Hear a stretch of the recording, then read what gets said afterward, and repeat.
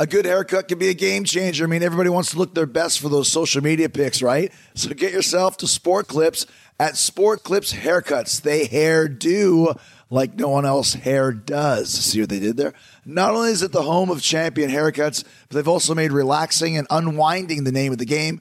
Level up your haircut with the MVP haircut experience. It's a spa day for your follicles. Check this out. You get a 7 pressure point massaging shampoo along with a perfectly steamed hot towel, all while sports plays on the TV. Does it get any better than that? No. You can want it all and have it all at Sport Clips. It's a game changer. This episode is brought to you by Progressive, where drivers who save by switching save nearly $750 on average. Plus, auto customers qualify for an average of 7 discounts. Quote now at Progressive.com to see if you could save. Progressive Casualty Insurance Company and Affiliates, national average 12-month savings of $744 by new customers surveyed who saved with Progressive between June 2022 and May 2023. Potential savings will vary. Discounts not available in all states and situations. Talk is Jericho, baby. Talk is Jericho. Talk is Jericho, mama. Talk is me. All right, welcome to Talk is Jericho. It's the pod of thunder and rock and roll. And today, if you thought the Monday Night Wars between WWE and WCW was a big rivalry, they ain't got nothing on Marvel versus DC. That's right. This rivalry started over half a century ago and began about comic books. And it's now evolved to movies. That's right. Marvel Comics versus DC Comics. My guest today, Reed Tucker, wrote a great book about it. It's called Slugfest, inside the epic 50-year battle between Marvel and DC. And wait till you hear some of his stories. Incredible stuff about insider spying, undercutting prices on comics, and stealing artists and writers too. He talked to some of the legendary players from both companies and unearthed all sorts of ridiculous stuff, cool stuff you're going to need to know if you love comics, even if you don't. Of course, we talk about our favorite comics and our favorite characters, who's the most popular, which one generates the most money in merch and sales, and what it took for Marvel to overtake DC Comics and then dominate the movie box office as well. Reed's got some theories on why DC is struggling on the big screen, what makes Marvel work so well, and what the future may hold for both. So let's start talking Batman, Spider-Man, Iron Man, Aquaman, X-Men, and even some obscure characters like Wonder Man and Power Man. That's a good one, Power Man. Find out what happened to the comic book heyday and whether there will ever be another iconic comic book character introduced in our lifetime. It's a great show. So here we go with Reed Tucker. It's the Marvel versus DC Mega War, and it starts now.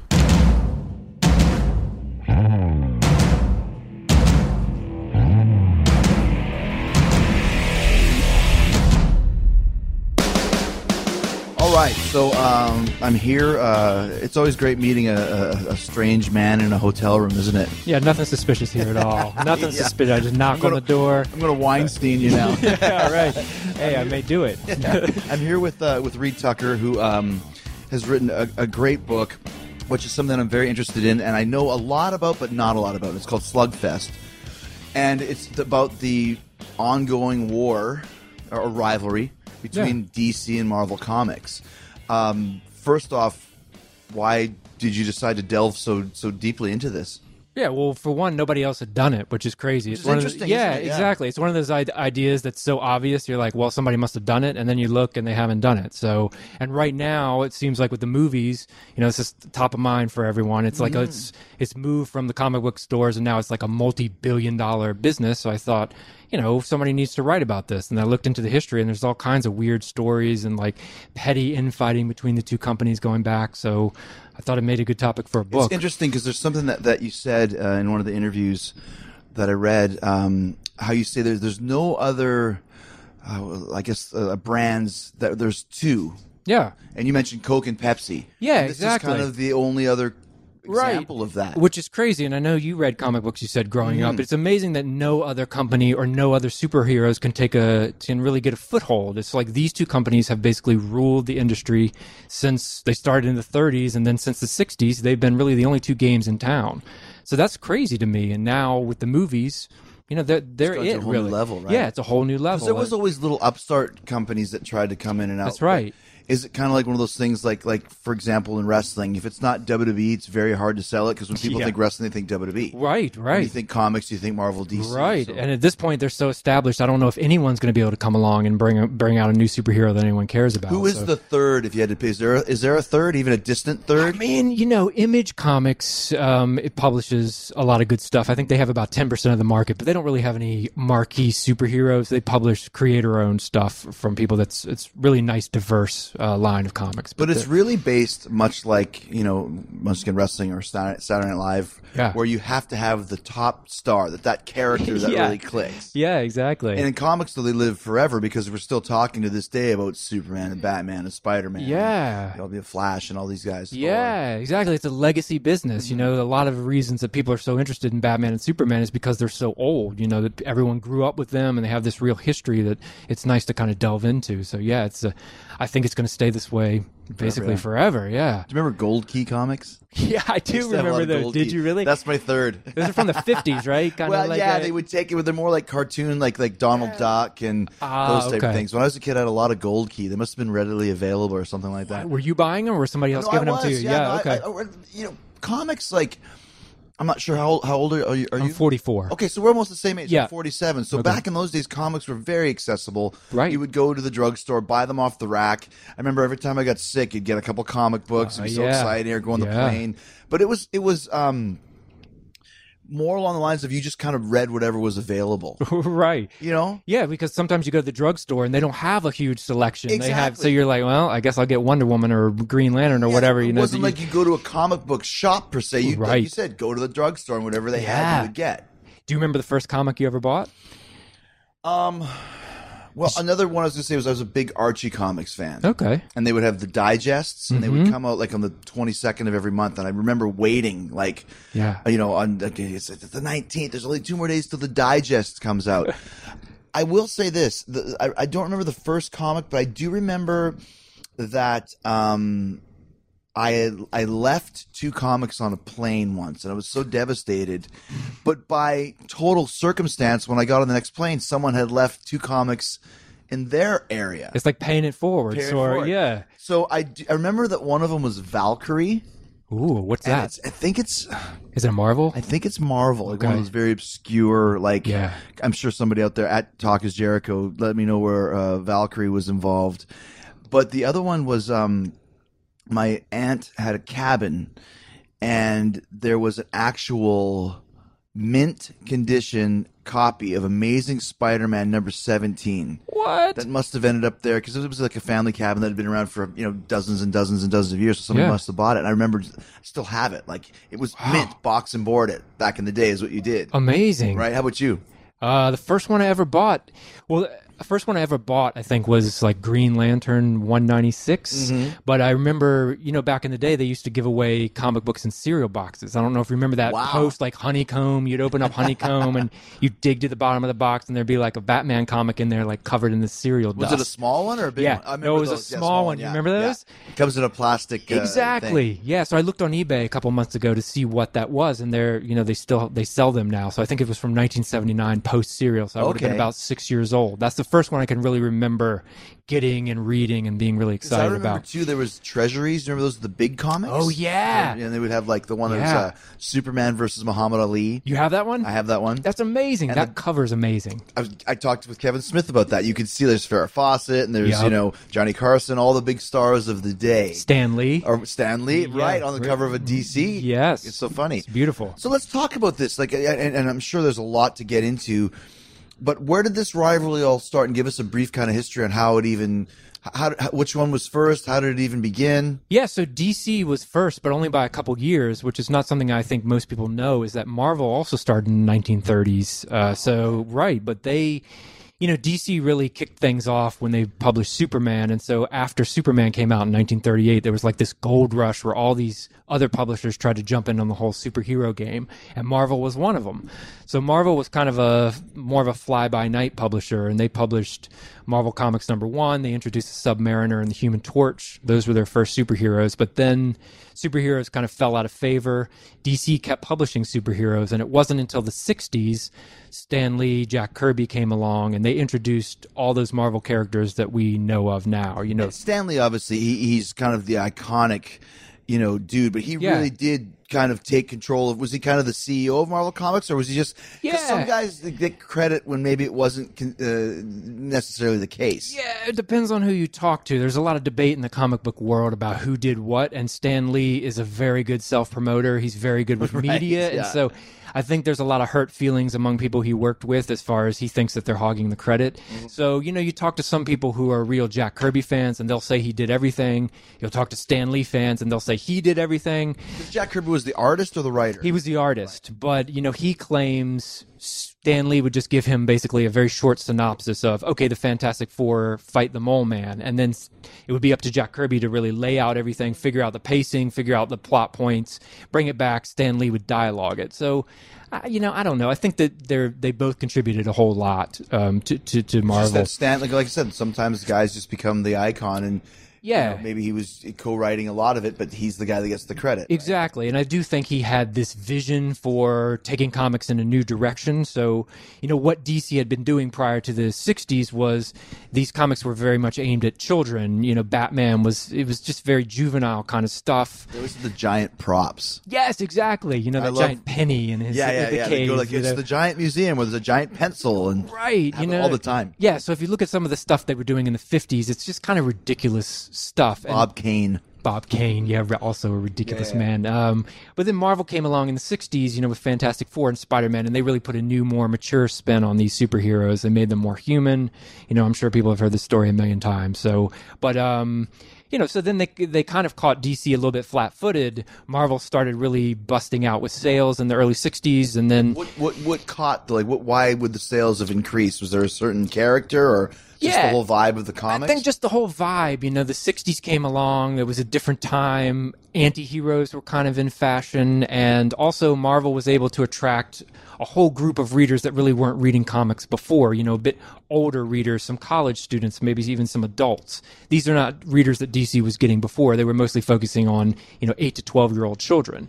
And so when Marvel sales really started busting out, DC knew what Marvel sales were doing because they were distributing the comics, and so they would look at it and they didn't really understand what was going on. So it took them a few years to figure out, oh, Marvel's doing something different. And by then, it was almost too late for them to change. And so they spent the 70s and some of the 80s clumsily trying to catch up to what Marvel was doing by kind of changing their style. And they can't ever really do it. And even to this day, you see with the movies that they're still trying to figure out a way to make Superman appeal to a modern audience. And they've got this version that Zack Snyder's done that's very dark, and I'm not sure that's the way to really present Superman. It's interesting because I always found, and just to kind of set the tone, we mentioned I was a big comic kid when I was the 70s and 80s. Box and board and the comic books guide to, what's the pricing guide? The comic book pricing guide would get that every year for Christmas.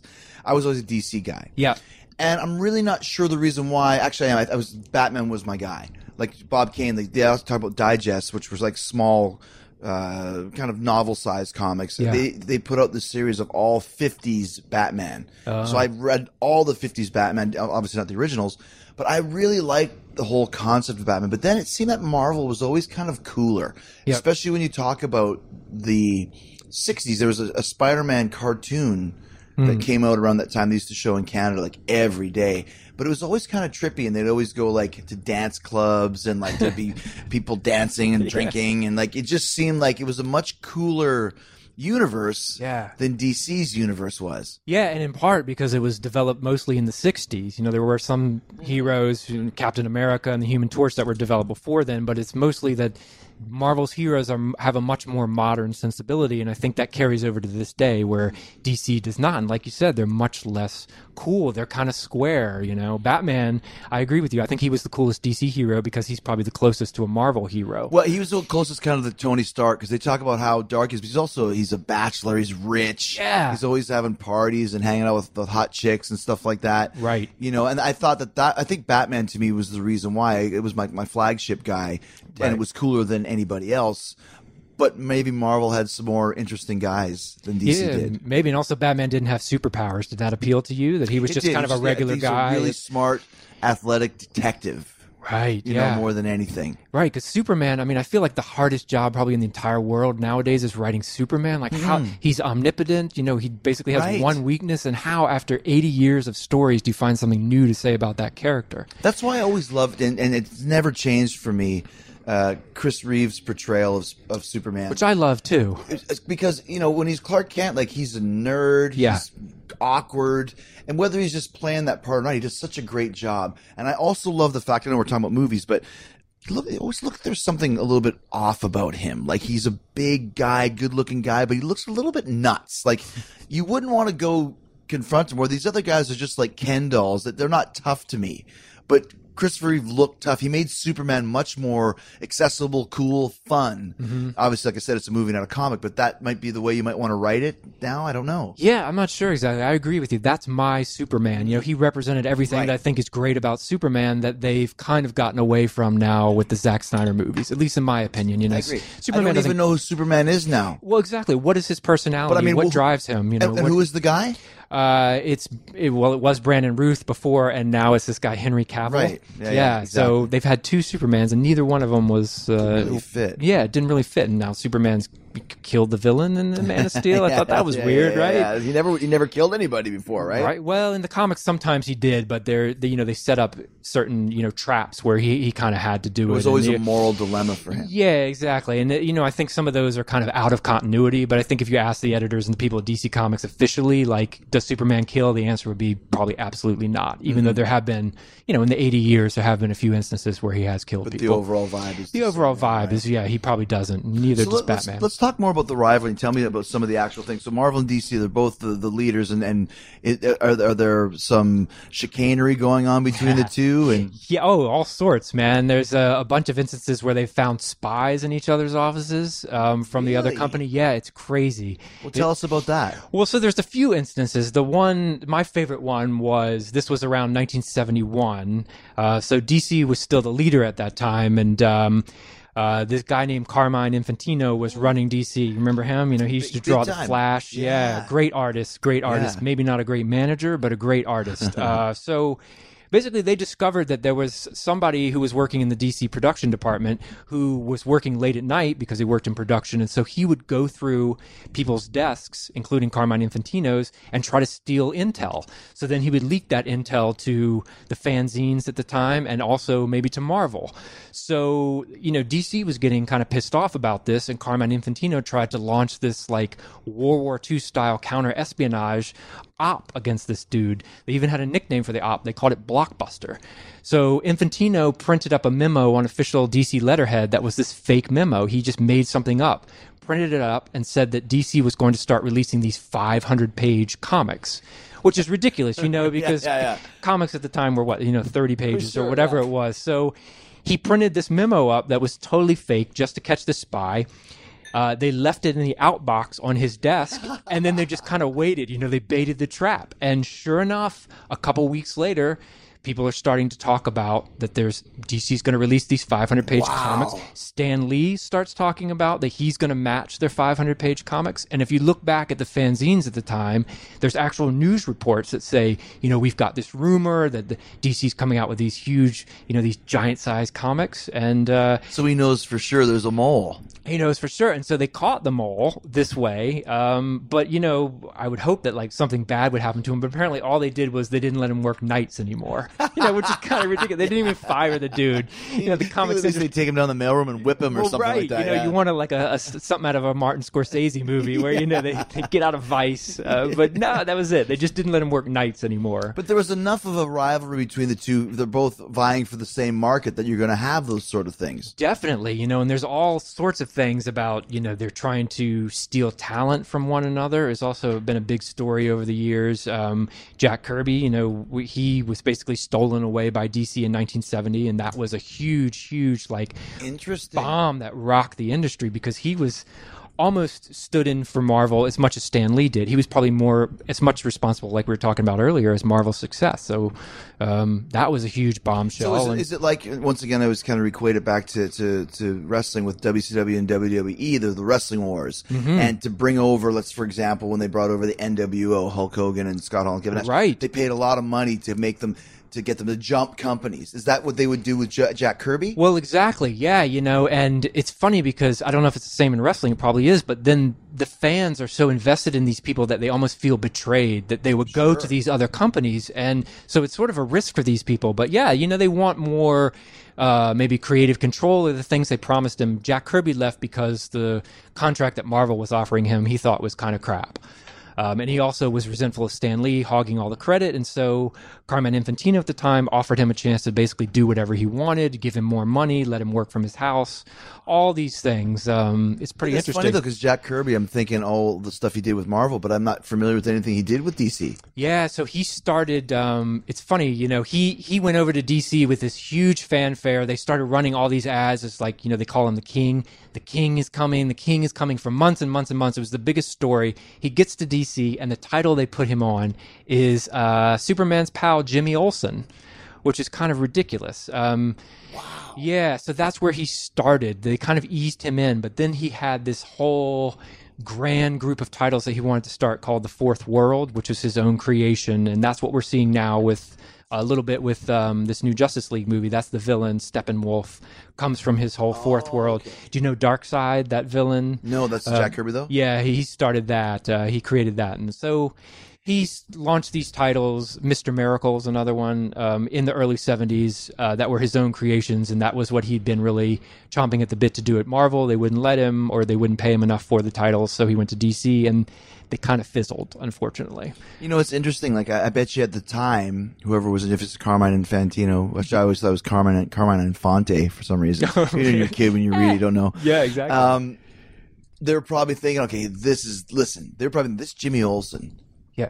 Kids love this guy, or chicks love it. We're gonna make Jimmy Olsen the next big thing. We're putting Jack Kirby with Jimmy Olsen. They're probably like, yes, what a great way to go. Yeah. Now looking back, it's a funny thing, but at the time they probably had big plans for Jimmy Olsen. It's crazy though. You should read the issue before Jack Kirby arrives and the issue after he arrives. And the issue before, it's like totally juvenile kid stuff. There's an issue where Jimmy Olsen captures Superman's tears and turns into a superhero by using Superman's tears. I mean, it's just stupid stuff like that. And then Jack Kirby arrives, and the whole thing just goes completely off the rails. It's like an acid trip with these weird villains and weird concepts and crazy costumes. And that's how it was, but that's also how it was advertised. The title was Superman's pal. Yes. In smaller letters. Jimmy Olsen. Yeah, exactly. Right? Yeah. Exactly. Well, I mean, who knows? I mean, the story, it just depends on who you believe. The story Jack Kirby likes to tell is that was the one title DC had that did not have a permanent creative team. He did not want to come to DC and kick somebody off their title and cost them a job. Who knows now? The story other people tell is that they didn't quite trust him. They wanted to bring him in because he was more of a Marvel guy. Yeah, so they kind of... Especially with all these moles going back and forth. Hey, man, who's to say that, hey, go over there and let them pay you money and then report back to us. Exactly. And it's funny because what Jack Kirby was doing when he got to DC was really top secret. So he thought Marvel was going to steal some of his concepts for him. So he was keeping his books under lock and key. DC was very worried that Marvel was going to steal them. Oh. But one day, Jack Kirby's assistant went over to Marvel, and he found photocopies of Jack Kirby's upcoming comics tacked up on the wall. So apparently somebody that was working with Jack Kirby photocopied it and then leaked it to Marvel. So it's like stuff like that was always happening. Double-crossing each other completely. Just crazy, yeah. Have you heard? Sling TV offers the news you love for less. Hey, wait. You look and sound just like me. I am you. I'm the same news programs on Sling TV for less. You mean you're me, but for less money. A lot less. I'm all the favorite news programs and more on Sling TV starting at just $40 a month. Everything great about me, but for less money? Which makes me greater, don't you think? Get the news you love and more for less. Start saving today. Visit sling.com to see your offer. Sling. Hey, this is Chris Jericho inviting you to the first ever Rock and Wrestling Rager at Sea. Picture this: rock and roll, wrestling, comedy, live podcasting, all on the open ocean from October 27th to the 31st, 2018, from Miami to Nassau. I'm bringing Hall of Fame wrestlers, some of the greatest rock and roll bands on the planet, and putting the first wrestling ring on a cruise ship ever. Don't be a stupid idiot. Make the list. Check us out at ChrisJerichoCruise.com. What year or years were Marvel and DC their most popular?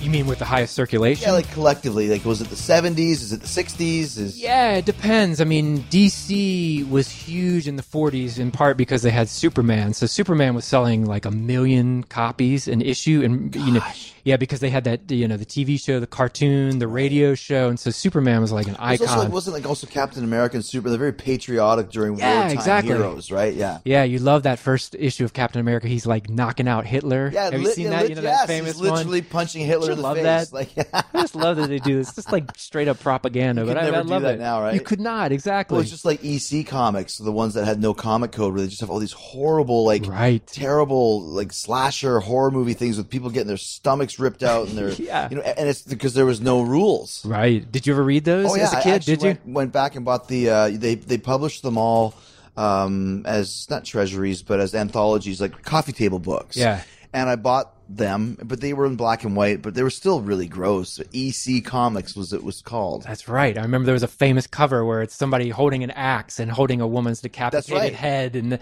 because there was no ratings, no rules, just do whatever you want. It's unbelievable. And Captain America punching out Hitler is kind of in that zone for sure. I love to think of parents in the 40s. They'll take their kid to the Five and Dime, grab them a comic book. They come back with one of these EC comics with like a decapitated head on the front. Right? Yeah, it's pretty good. So, but you're saying Superman sold 1 million copies? Yeah, and in the 60s when there was a Batman TV show, Batman also probably sold about 900,000 to 1 million copies. But ever since then, circulation has been declining, as we know, with all print outlets have been declining. Yeah. And so, the 60s was probably the heyday of Marvel. They overtook DC in sales in 1972, so they were doing pretty well then. But it's on a gradual decline. Is that on the backs in 72 overtaking DC on the backs of what characters, what titles? Also Spider-Man was their hugest title. That was probably their number one title. But they had all X-Men was also big for a while, especially starting in the mid 70s.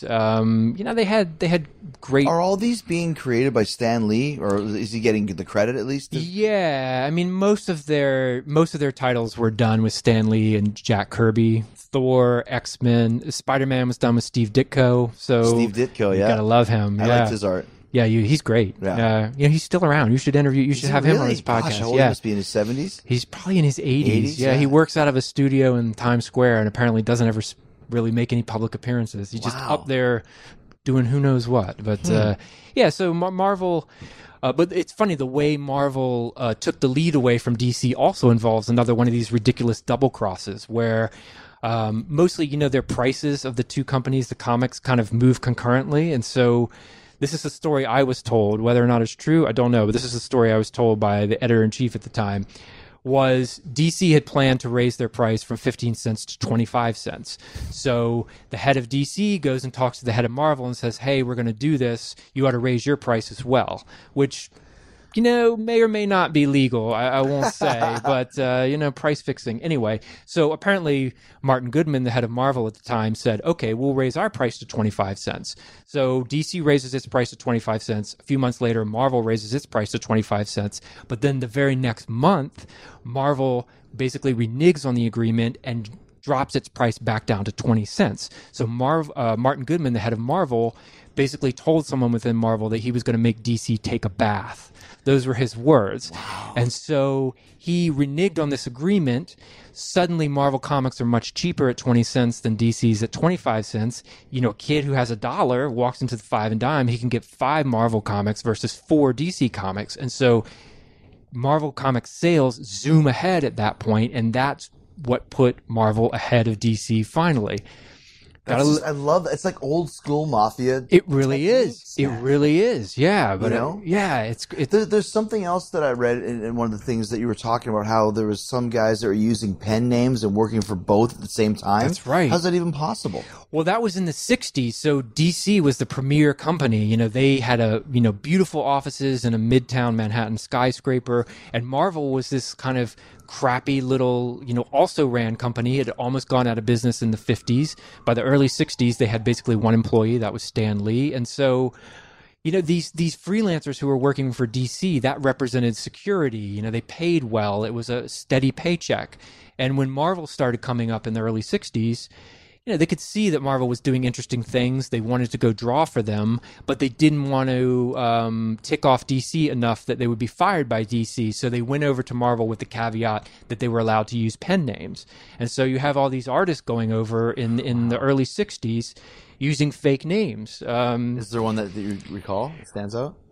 What their fake names were? Yeah. I can't remember. So there was no famous artist that wasn't real. Well, I mean, Like if you say Steve Ditko was not a real guy, you're really sad. No. They, there was a guy. They basically, when they created their pen names, a lot of them would take like their middle name and then the first name of their child, and that's how they come up with their pen name.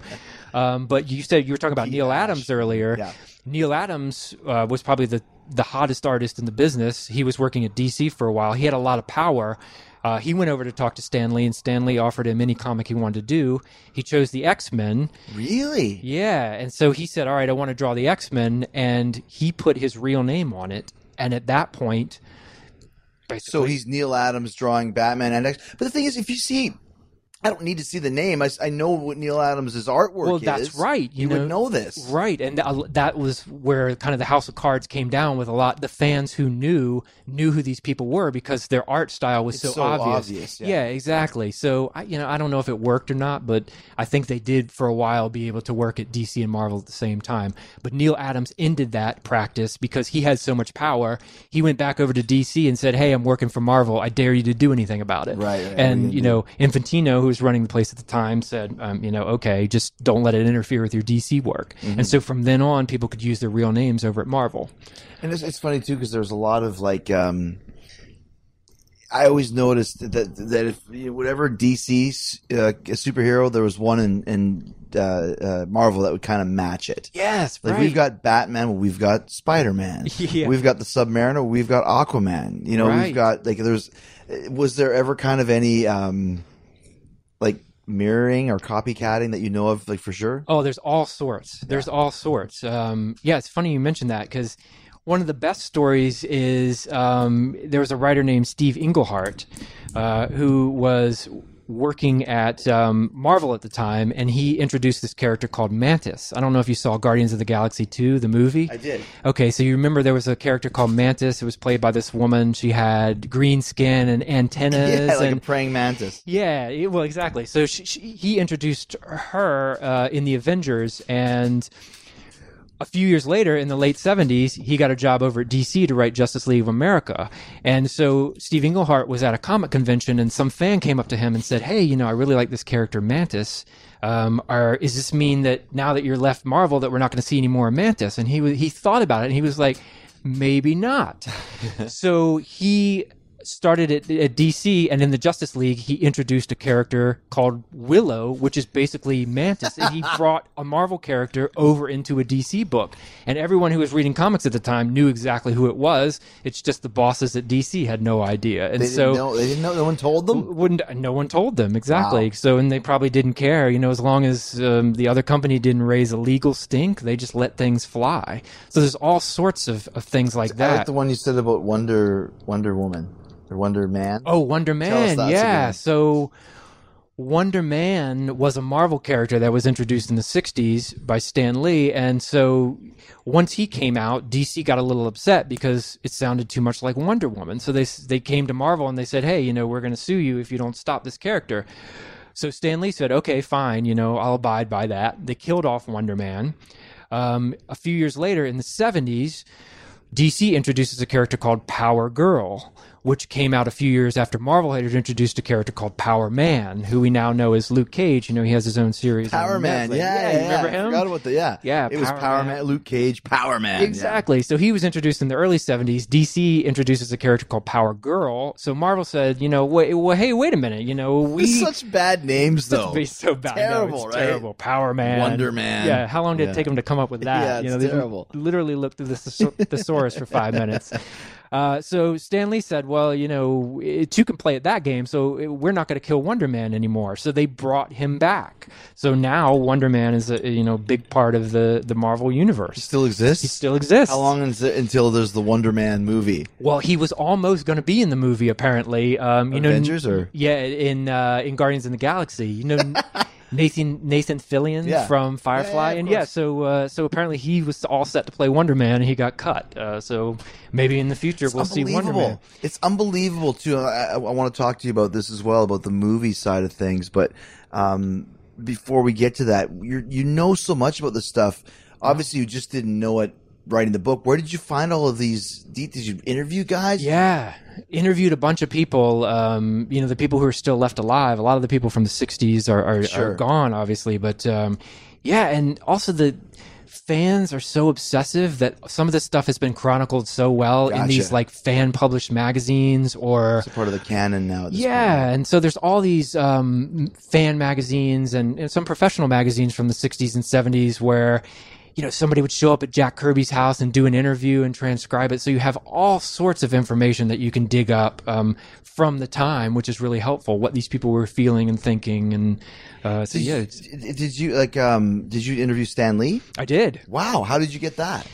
I was, he was doing something else. I work as a newspaper journalist by day. And so. Where are you from? From the New York Post. But where are you from? Oh, I'm from Virginia. Okay. So he was doing some sort of promotion for some Marvel product, and so I got a chance to talk to him. And so Did he know you were writing a book about? Yeah, he did. But he doesn't. I don't know. Have you ever talked to him before? No.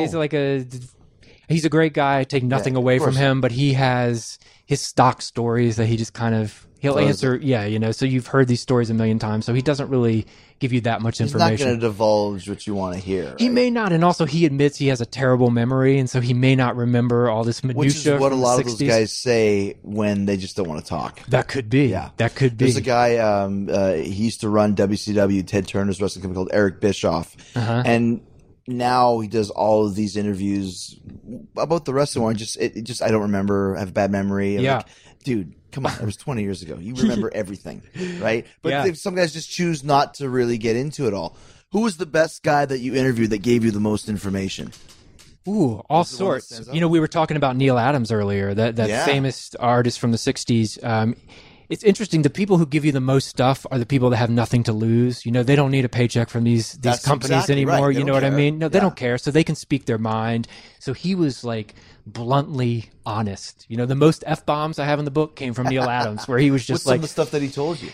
Just all sorts of stuff, like where he would tell me about a lot of what I write about in the book was how DC got left behind by Marvel. DC was the premier company. They had Superman, they had Batman, they had Wonder Woman, and then in the 60s, Marvel is this nothing company with one employee that kind of comes up and punches them in the mouth, and they don't really know what's going on. So that's really what a lot of the book is about. So Neil Adams would tell me about what it was like inside DC in the 60s and how clueless these executives were. These guys, these executives who wore suits and they arrived in chauffeured limousines and, they didn't know what was really going on the ground. And so when Marvel starts to challenge them, they're trying to figure out desperately, like, what's going on? How can Marvel be beating us? And they would hold these famous meetings where they would gather all the people, all these like elderly editors and executives in a conference room. They would pin Marvel Comics up on the wall and they would go around the room and they would say, okay, so what are they doing that we're not doing? How is Marvel beating us? And, they'd go to the first editor and the first executive and that, they'd have these clueless answers. Like one famous answer was, maybe Marvel is using more red on their covers and that's why they're beating us. Or maybe Marvel has more words on their covers and that's why they're beating us. And so he was really good at capturing the 60s for me about what was going on in the industry at the time. It's so interesting once again because I'm comparing this to it's over now, but and the people who listen to the show understand this. The Monday Night Wars, right? If you're familiar, yeah. WCW versus WWE, and it was getting so petty that I literally remember. So both shows would start at 8:00, but Turner's show, it's Turner's Company, so they can start a minute earlier. And they were like, "We got our pyro on 10 seconds before Raw started." And they literally, dude, people jumping up and down like, our pyro went off first, as if the pyro is like, that's what's, if you want to watch, you're going to watch whatever you want to watch. It's not the pyro that's going to catch you. But like you said, they've got more red in the covers. Well, let's give them more red. Yeah. But how do they beat us? Because their pyro's on first. Well, get our pyro on first. Right. And it's just, you get so, involved in this rivalry where you start losing control of what it's really about, which is good stories, Right. and good characters. Well, exactly. Right? And I think it's so much easier to change things and identify things on a micro level. Like you say, the pyro, that's easy to change that, as opposed to that macro level of We need maybe better our stories. we need Yeah. better stories. Maybe our characters aren't interesting enough. Maybe we're Right. not doing the right marketing. And so it was much easier for them to kind of bury their head in the sand. And it sounds like it's the same with in the wrestling world. It really, there's a lot of similarities, and that's the thing that really intrigued me about this whole concept and subject. But let me something else. When you mentioned the 70s, 72, Marvel overtook, and they're Yeah. selling 1 million copies every month of certain titles. It sounds like some of these guys would almost be like rock stars. Like, are the artists or the writers, are they making big money? Are they starting to get to that level? No, not at the time, and in part because they didn't own their creations at the time. You know, the famously Siegel and Schuster, who created Superman, you know, they died broke because they sold Superman for $140 to DC Comics back in the day, and they had to fight their whole lives to even get like $20,000 annual What judge stipend. would not like allow that, right? Well, I know, So and stupid. it's so ridiculous. And what company like DC would not just give them, Well, you sure, know, I mean, even $1 million cut a 'em year? in. I mean, come cut on, 'em in. dude, right? Yeah, so it was So only cutthroat. in the 70s when you know, the movie was about to come out. So Neil Adams really spearheaded Which movie? The Superman movie. Okay. So really spearheaded this effort to shame DC Comics into giving them some money. So in the Neil Adams shaped to give Siegel. yeah, Siegel and Schuster some money Wow. from so they got a little bit, but they still basically died broke, you know, and so it's a shame. So only in the 90s and, you know, after the 80s and starting in the 90s did the people really, really start to make money, like a lot of money. I don't know if, were you collecting comics in the 90s when that whole boom was going on? And No, I was out by then, so explain that, though.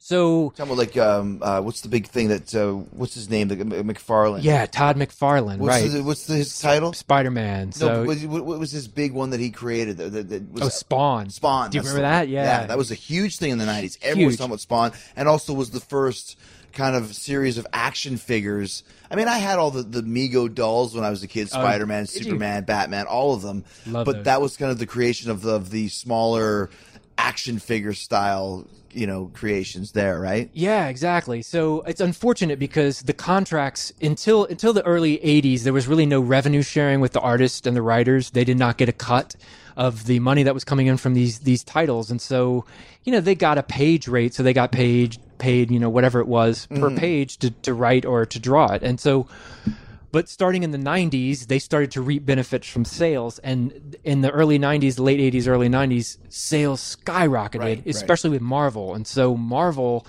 released, you know, a few titles that sold 3 million copies. You know, some titles were selling 5 million Like, copies. which ones? So Todd McFarlane, you mentioned, he was a famous artist on Spider-Man. They gave him his own Spider-Man title just Gotcha. called Spider-Man, and that sold, you know, every month somebody was breaking the Guinness Book of World Records for most sold. Like the glory years before the crash, The right? glory years, yeah. They released a new X-Men title that sold millions, and it was crazy. I talked to the writer, this guy named Chris Claremont, who wrote the X-Men for years and years and years, and this was In the 70s? Or? in the 70s and the 80s, and then up I to know the that name. early Yeah, Chris 90s. Claremont, Yeah, and so, you know, he basically bought his own plane off royalties. He told me, yeah, Wow. which is crazy. And Tell the story I read in the fact sheet where they took him out for dinner or something like that. That's Yeah. a great story. yeah, so that was you know, you're talking about these petty things that companies do. So the employees in the industry were usually pretty friendly. So it was a small industry. They would all hang out. And so there was a time, Guys from both companies. guys from both companies, exactly. So there was a time in you know, they would go out to dinner. So Chris Claremont, who, like I said, wrote the X-Men,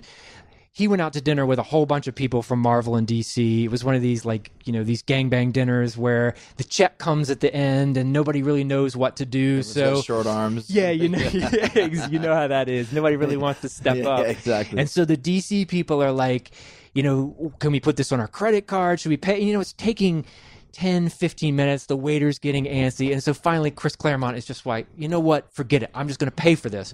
Whips out his own private credit card, drops it, pays for everyone, Marvel, DC. So the next day, Chris Claremont gets an angry phone call from the head of DC telling him, like, I never want to hear a story where you're paying for dinner for DC employees, because basically Chris Claremont was doing it to kind of rub it in their noses that Marvel writers had way more money than the DC writers Wow. because the Marvel titles were selling so much more. So, Wow. you know, he's got a private plane, and the DC writers probably aren't making any royalties. Private plane from Yeah. the comic books. Yeah. That's insane. It's insane. It's Wow. insane. Wow. I mean, but there were people like Jim Lee was another huge artist at Marvel at the time. He was drawing the X-Men comic books, and he was making millions and millions of dollars. And these brothers called the Kuberts. Have you heard of them? They were also drawing the X-Men. They got $1 million contract per year each just to work on the X-Men. That's insane. I never Yeah. realized Yeah. there was that much money in comics. Well, they're only at that time, I think. But it's like the glory years of the record industry in the 80s, or the glory years. There's Yeah. a lot of that time frame where you made a lot of money for, I'm not going to say minimal work, but it's, you know, yeah. 5, 6, 7, 8, 20 times what you'd make today, just because of the way that content is consumed now. Yeah. Back then, if you wanted to read the comic book, guess what? You had to buy it. Yeah, right. You can't download it. Yeah, like and you now. can't sit in the back of the store reading it either, because as soon as you get your finger oils on, they're like, hey, you got to buy it. Yeah. You know, you don't want no dog-eared copies because people started wanting it in mint condition, etc. Right. You had to buy it. Right. I know. know? It's a shame. I mean, I'm sure you're the same as me. I remember going to the comic book store monthly, and I'd have to limit. So I'll buy 10 titles, 10 comics. I don't have enough to buy, so I'd have to choose. Yeah. I want Batman. I want this one. I want G.I. Joe. I love Teen Titans. Yeah. That was my shit. That Jericho, by the way, came from the Walls of Jericho by the German power metal band Helloween, and also the most useless Teen Titan of all, whose name was Jericho. Unbelievable. Remember? Is that right? That's a yeah, true of course. story. What was his power again, Jericho? And it's funny because people always ask me, where did you get the name Jericho? And I use the Halloween one because it's cooler, and I still love Halloween. But the Jericho guy, he was mute. That's right. He had sideburns and a blonde Art Garfunkel afro. Yes. And he was like an empath or something. No, he wasn't an empath. Raven was an empath. That's right. He was. There was something he was sensitive about. It was something. not a good. It was really bad. Like I would say, when I used to tell people I love Aquaman, and there was always be a big controversy over like Aquaman. He's not a great superhero. I'm Right. like, why? What's his powers? Oh, really? Okay. So let's say you're on a ship and the ship sinks. What's Batman gonna do? Nothing. What's Aquaman do? Call a whale. Take you back to shore. Right. It's a pretty good power, actually. Exactly. So, but I would say that Jericho. That I'm just looking it up right now. Yeah. On my phone here, I want to see exactly what he did. This is not starting off good for Jericho. He's a superhero and an honorary Teen Titan. So, what made you gravitate towards him? Nothing, just the name. Just the name I was liked cool. the name Jericho. I thought Okay. that was a really cool type of an idea. But you know, like I said, so I was really into that sort of thing. But there was rules. You could not read those comics in the store. You had to buy them. So there was Yes. a lot more money at stake, right? Yes. Right. Well, I mean, that's still going on. I was in a comic book store here in Midtown Manhattan a few weeks ago, and you see the people, you know, they put stacks of the new comics out. You know, there's maybe 50 copies of one comic, and there was a guy, you know, very meticulously flipping through, examining the spine of each comic to see which one is in the best condition. Yeah. So that's still going on. And some people would buy 2 copies because they didn't want to read it. That's right. Because if you read it, it's like buying an album and you open the cellophane, Yeah. and that would kind of deplete the value of it or whatever. But let me ask you this: so when you're talking about Marvel and DC, and we're talking a lot about the 70s and 80s, is that rivalry still prevalent today? Oh, yeah. And how I'm not sure important is the word, but how many people are still reading comics? Has it been affected as much as records and books and everything else? Yeah, but that's true. It's interesting. Yeah, you're exactly right. It has moved sort of out of the publishing realm into the movies and TV realm. That's kind of where the rivalry lives now, because the comic industry, their circulation numbers are way down. You know, we mentioned Superman might sell 1 million copies in the 40s. Now it's lucky to sell 50,000. And so it's almost like a lost leader for the companies where they keep these titles alive. You know, they can preserve the trademarks and all these things, but almost so they could keep the IP alive. because that's exactly Wow, right. Yeah. interesting. And so there have been times over the years, especially with DC Comics, which is owned by, as we know, this big conglomerate Warner Brothers, where the people at Warner Brothers would look at the profit sheet for DC and say, why are we even publishing these comics? And this happened in the 70s when comics went through a rough patch. And so, Warner Brothers would try to shut them down. And the people at DC Comics rightfully said, we need to keep publishing these because, like you said, the IP, and also we need new ideas, new stories, new characters. We can't just stay stagnant with the same characters we have. And so we need to, this is almost like an R&D lab where we need to keep developing new things. Right. So that may be the way that they think about it now. It probably makes, publishing, I think, makes a decent profit, but Marvel's owned by Disney. It's like a rounding error to Disney, the amount of money they must be making from publishing. Right. But so now the movies are where it's at. So that's the new kind of rivalry. Yeah, so that's where the rivalry lives. And if you look online, this is the fans have kind of lined up. So there's that old school rivalry that I can remember from the 70s. I don't know if you remember this. Yes. Yeah. So you said you're a DC guy. I'm a DC guy. Did you ever get made fun of by your Marvel friends? I didn't really have a lot of. There was it's more like you would have a couple comic book friends and you would stick with them and you would have debates, but it wasn't like there was 18,000 people that are into comics. There might have been 4. Right. And when there's 20 bullies beating up the comic book nerds, you take what you can get, right? Yeah. Okay, wait, here's the quick segue. Okay. Jericho can possess a person after making eye contact with them. His body turns substantial and enters the subject. While he is in possession, Jericho has access to all that host's powers, physical, mental, and magical. He's also able to tap into their memories. Okay, so he basically can possess people. So I don't know. Is that a good one? Or no, I think it's a pretty good power. One. Yeah. But like you said, the character design, oh people should look online. It's like the worst character design. It really is Art Garfunkel as a superhero. It's terrible. And he's got this kind of like medieval times outfit on. Oh, yes, right. It's like we're looking right now. He's got blue tights, a purple kind of a waistcoat, a frilly shirt, and Art Garfunkel. It looks like some kind of a cape there as well. So, and he can't talk. He's a mute. Unbelievable. So there you go. We're talking about Marvel versus DC in the movies now. And it's very funny to me because if you just asked me off the top, man, I have to say this, I don't like superhero movies. Mm-hmm. They're all kind of very similar to me. But it seems like the Marvel universe is killing the DC universe. Killing them, right? Yeah. If you look at what happened with Justice League that just came out a few weeks ago, Justice League was supposed to be the culmination of DC's plan that they set in motion with Man of Steel. It was supposed to be the build-up, but it actually did worse at the box office than some of their previous movies. So they're actually losing viewers. And those are supposed to be like the big gang. Everybody wants to see it. Exactly. A little bit of everything. Yeah, right. So, I mean, Marvel is just doing such a better job of giving the audiences kind of what they want in a superhero movie. Their tone is much lighter. They have a better handle on what makes their characters great. So DC is just they're kind of fumbling around looking for ways to make these characters appealing. Like we mentioned with Superman, I don't think they have a very good handle on who Superman is and what people want to see from Superman on the screen. This is not my Superman. But it seems like that DC was the first to do the movies, right? Because Superman and then obviously late 80s Michael Keaton Batman. Yep. I can't recall any Marvel movies at that point. No, I mean Marvel has they've really not done great films. They had a real trouble establishing some of their films. Right. They had a famous Fantastic Four film in the 90s that was so bad that it went straight to DVD, but it never was released. Marvel bought up all the copies, so it never got released. Who was in that? This is not the Michael Chiklis. No. There's another one before that. Yeah, you can find bootlegs of it if you go to comic conventions, and you can probably see it on YouTube. It's so ridiculously bad. Some German producer optioned it from Marvel Comics, and what I was told was there was no clause in the contract about how big the budget can be. So this guy completely cheaped out on the budget.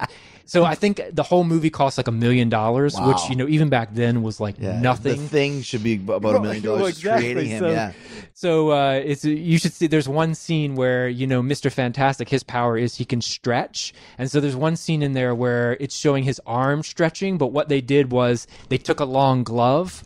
They taped it to a pole, and there's no hand in the glove, so they just basically pulled on the other end of the glove. So you see this glove stretching, and that's how they did the special effects. Oh, it's terrible. It's unbelievable. What was the first big Marvel hit? Then Spider-Man in the early 2000s? Well, Blade was one, but I don't think people. I mean, it didn't know that was a comic book film. To this day, right now, is the first I've heard of this. Right, so that was one they licensed. They did a lot of that before 2008. They started making their own movies with Iron Man, but they would license license their properties to other studios. Oh, right. So X-Men was probably, for me, is what really started it in 2000, and they licensed that to Fox, and I think Fox did a really good job capturing what Sure. makes the X-Men great. You know, they cast great actors. Because if I'm here just off the top of my head, obviously there's Superman, there's Mm-hmm. Batman. Now they've got Wonder Woman. Yeah. But with Marvel, I mean, like you said, it's Iron Man, it's X-Men, it's Spider-Man, it's now the Avengers, it's Thor, Guardians of the Galaxy, which I'd never heard of as a comic book. That was Right. brilliant as well. Right. You know, DC, not a lot of options. And then like we actually had a little text joke back and forth about Superman versus Batman. Yeah. Terrible. Terrible. That was the movie I was so excited about, and then I didn't even watch it until about 6 months after because people were just saying how bad it was. And I was on a plane one time watching it, and I was like, and dude, I had to shut it off. I'm not sure even what happened at the end. I couldn't handle it. I was the exact same way, You know? where I had the option of watching that on a plane or staring at the back of the seat in front of me, and I chose staring at the seat. Yeah. You were the same way. Yeah, and I believe, like I said, Batman's my guy. Like I love the Batman. Like Neil Adams. I remember Batman beats up a bunch of gang members, and the one guy goes, "Madre de Dios." I guess they're Mexican. Madre de Dios, el bat hombre, whatever bat is in Spanish. And it's like they really went for the Spanish caption. Yeah. And you know, like the whole '70s thing with the Ra's al Ghul and all that weird stuff. And I really liked the Christian Bale Batman. And to me, Michael Keaton is probably the best Batman, even though it was the weirdest choice. Yeah. Ben Affleck, he's okay. You know, I'm not offended by him being Batman, but I have a rule. Actually, it's more of a pet peeve. Okay. If you play a superhero, you can't go play another superhero. Right. So Daredevil just You're disqualified. Yeah. Just like Green Lantern disqualified Ryan Reynolds. He should not be Deadpool. What about Chris Evans? No, he was Really? already the Human Torch. He's such a good Captain I America, don't though, care. don't you think? You're disqualified. Wow, okay. How am I supposed to know which guy's which? Are you the Human Torch now being Captain America? I'm confused. I don't like it. Man, yeah, serves Ben Affleck right if that was his sentence, where he only gets to be Daredevil in that one That's right, terrible that's it. film forever. But that's the thing now too, because and maybe you know something about this as well. Is there some kind of a rule that they have to put out so many superhero movies in a year? Because it seems they put so many of them out, and it's sequel and it's group, and then there's like, you know, Ant-Man. Does Ant-Man really deserve his own movie? Like, come on, man. You know? I kind of liked Ant-Man. Okay, though. well, I mean, I'm not saying it wasn't good. I'm well, just that's saying, the thing is Marvel is so good that, you know, they can take, like you said, these obscure properties and they can make them hits. I mean, Guardians of the Galaxy stars a space raccoon and a tree. And it's, They're you know, too it's a big to start, multi-billion-dollar. Yeah. Whereas DC on the other side, they can't even make Superman work. So it's kind of ridiculous. So I trust Marvel can take whatever obscure character is in their archives and turn it into a movie why? that I'll give a chance. is there somebody at Marvel that's spearheading this, or Yeah. why is Marvel so good and DC just missing the ball? There is, yeah, exactly. There's, you know, the guy who runs Marvel Studios, Kevin Feige, is a comic book geek. right. You know, he's been reading these things for years. Apparently, he's such a nerd that he has all these like action figures and memorabilia. He had to build a shed outside his house to house all this stuff. So I trust that guy. Also, they're really in touch with the publishing side of things. So they bring in Marvel writers and editors who have been working on these characters for years to consult on the films. And so, like we were talking about earlier, the publishing is a good R&D lab for what works. So, you know, they've tried out the stories, they've tried out these different versions of the characters, and now they know, okay, what do people like about Spider-Man? They know exactly what people like about Spider-Man. So they can put that on screen. And I think they did with that Spider-Man Homecoming. Right. So Marvel is very good at capturing what makes those characters click. Whereas, unfortunately, DC's characters, they're so old-fashioned. A lot of them, like we were talking about, were created in the 30s. That vibe, yeah. Still have that vibe, and they don't know what is the way forward with these characters. And I don't think somebody has brought them a viable vision of these characters yet. And it's interesting, like if you're talking about the Avengers, like who's in the Avengers? Thor, Iron Man, Spider-Man? The Hulk. Hulk. Spider-man's not, Okay. but you know he is now, I guess. But the proper is Thor, Iron Man, Hulk, Ant-Man. Ant-Man. He's in Yeah. the Avengers? Well, he was originally Jeez Iron Louise. Man. Yeah, But no. all those characters can hold their own movie. Mm-hmm. Now, if you go to the Justice League, which is Superman, Batman, yeah, Wonder Woman, she finally. I think that was a pretty good movie. Yeah, Right. it was decent. But yeah. you couldn't do an Aquaman movie on his own. One's coming out next year. Is there? Yeah. That's what I'm saying. There seems like is there some kind of a minimum that they have to do or something? I don't know. You're right. It does seem like that. I don't know. I think they're just trying to strike while the iron is hot, and pretty much any superhero film they put out now does okay. But like we're talking about with DC, it seems to be diminishing returns. So it's going to be interesting when Aquaman comes out. You know, Aquaman, I don't know if you ever watched Entourage, the HBO show, you know, and it was that was the big that thing. was the big joke. Yeah. And so now it's actually happening. And it'll be interesting to see if audiences pay their money, pay their $18 or whatever it is. I wonder. I don't know. You know, because once again, the Aquaman's kind of got a bad reputation. Jason Momoa, he's hot, sexy guy. Yep. But is he a box office draw that you're going to go see Jason Momoa is Aquaman? Right. I'm not sure about that. Talks to whales. I don't. I really don't know, and I don't know what the plot of that film is going to be. That's going to be a real test. But I mean, I think with the Justice League, they've already shown that they've kind of. Right, that didn't work. It didn't work, exactly. But the way things are going, so will there be superhero movies constantly until, like you mentioned that Disney owns Marvel now. Yeah. So with Disney behind us, like the Star Wars movies, there's going to be a Star Wars movie every Christmas. Pretty much. Which I think is great for me. I love it. But will there be a comic book movie every Christmas? Certainly on the Marvel side, at least. You know, Marvel...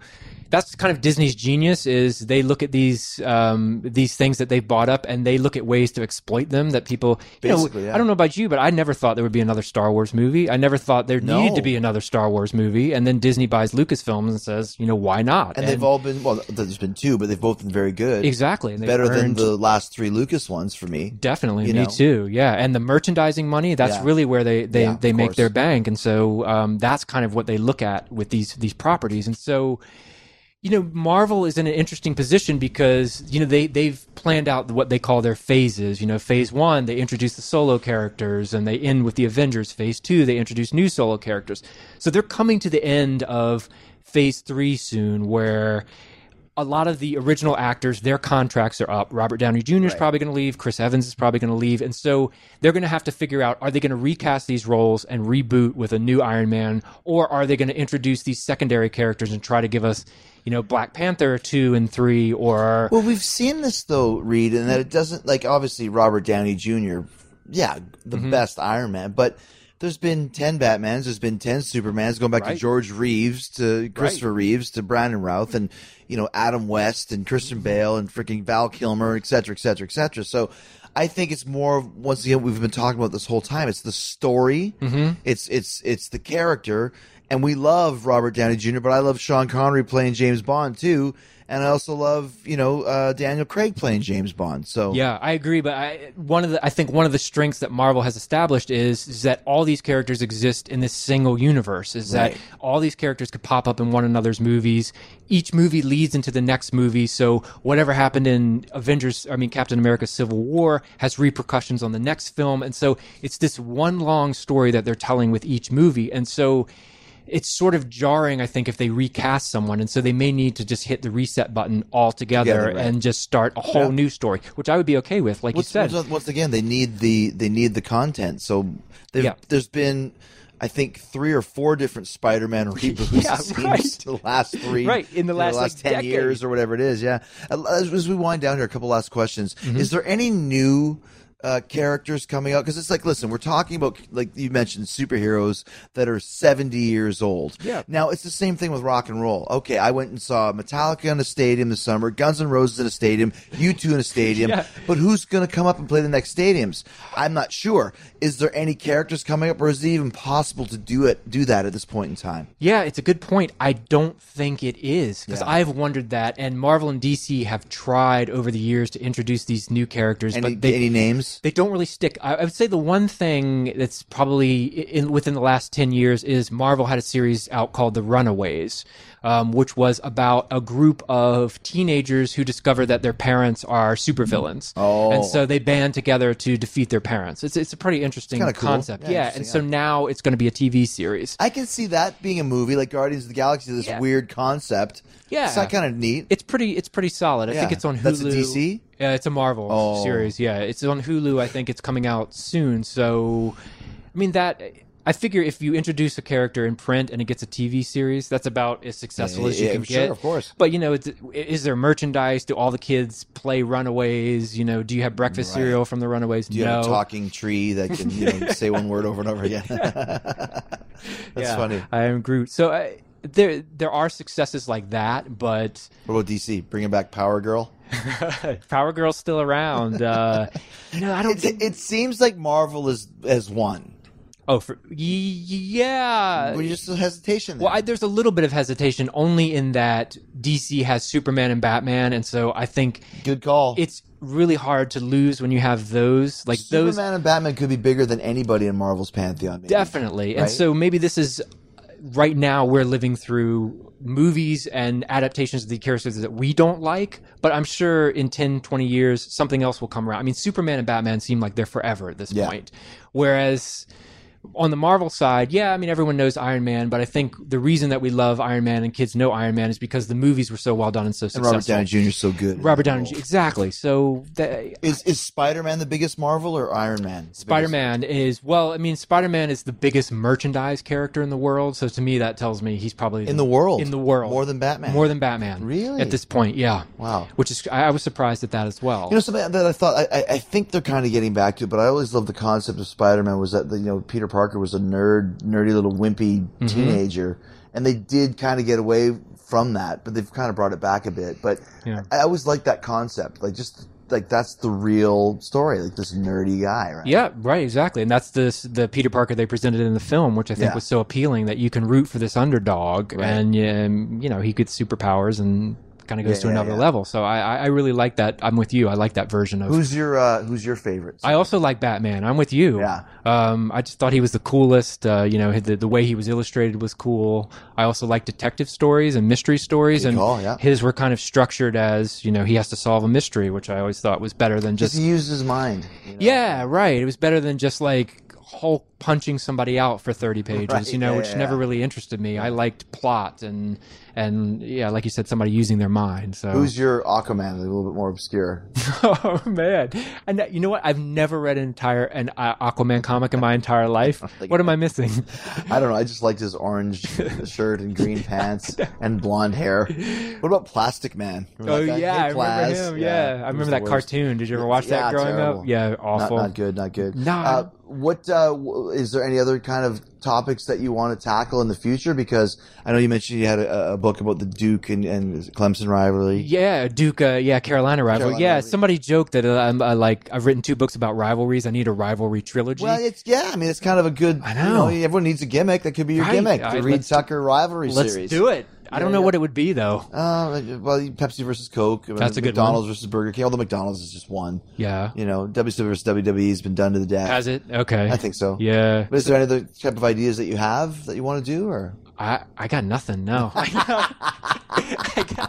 I know. I wish I had something genius. Well, in the meantime, you got Slugfest. It's a great concept and a great book. And I thank you for doing this, man. Man, thank you. It's an honor to be here. I really enjoyed it. Thanks to Reed Tucker. His book is called Slugfest, Inside the Epic 50-Year Battle Between Marvel and DC, and it's available at Amazon.com. You don't have to be a comic book fan to dig this book either. It's a serious rivalry that continues to this day, and some of the stuff that Marvel and DC tried to do to each other to get to that number one spot in the comic world is insane. So thanks again to Reed Tucker. Great to have him on the show. And thanks to all of you European fans who've been rocking and coming up to see us in droves with Steel Panther and Fozzy. We've been having just a tremendous time. Every show has been better than the last. Huge crowds, great venues, great people. Tonight we're actually in Luxembourg for the first time. Our first ever show in Luxembourg tonight, February 7th. We still got a handful of dates left on this tour. February 8th in Stuttgart at the Porsche Arena. February 9th in Zurich at Volksschauze. February 11th in Barcelona. 12th is Madrid. 13th in Bilbao. And we wrap up this amazing tour. Thanks to all of you who are coming, who want to come, who continue to come. And then we go back to the States and continue the Judas Rising Tour 2018 with special guests Through Fire, Santa Cruz, and Dark Sky Choir. That starts February 28th in New Orleans, goes all the way through to April 8th in Hampton Beach at Wally's. It's the same day as WrestleMania. How about this? Come see Fozzy early on in the day, and later on the night, watch WrestleMania with me. I will stay at Wally's. Come on down, see Fozzy, and then we'll watch WrestleMania together. You can get all those tickets at FozzyRock.com. And don't forget to join us for the VIP meet and greet, one of the best in the business. Fozzy is one of the best VIP experiences. We do a whole mini set of songs that you're not going to hear later on in the show, songs you will, some classic rock tunes that we all enjoy. We take requests, we play covers, we take pictures, we sign autographs, we meet you, we greet you, we do everything you need. Go to the FozzyRock.com website, FozzyRock.com. Check out the Fozzy VIP meet and greet and get all your tickets there. And also, I am bringing Words of Jericho back to the UK this spring, May 21st in Glasgow, May 22nd in Manchester. Sorry to say that one's sold out in 7 hours. 7 hours we sold out in Manchester. May 23rd in London. Get your tickets at Inside the Ropes. Go check that out. It's going to be great. Got lots of stuff coming up. So we'll see you then. In the meantime, and in between time, stay hard, stay hungry. Peace, love, and hugs, and a big yeah, boy! Yeah.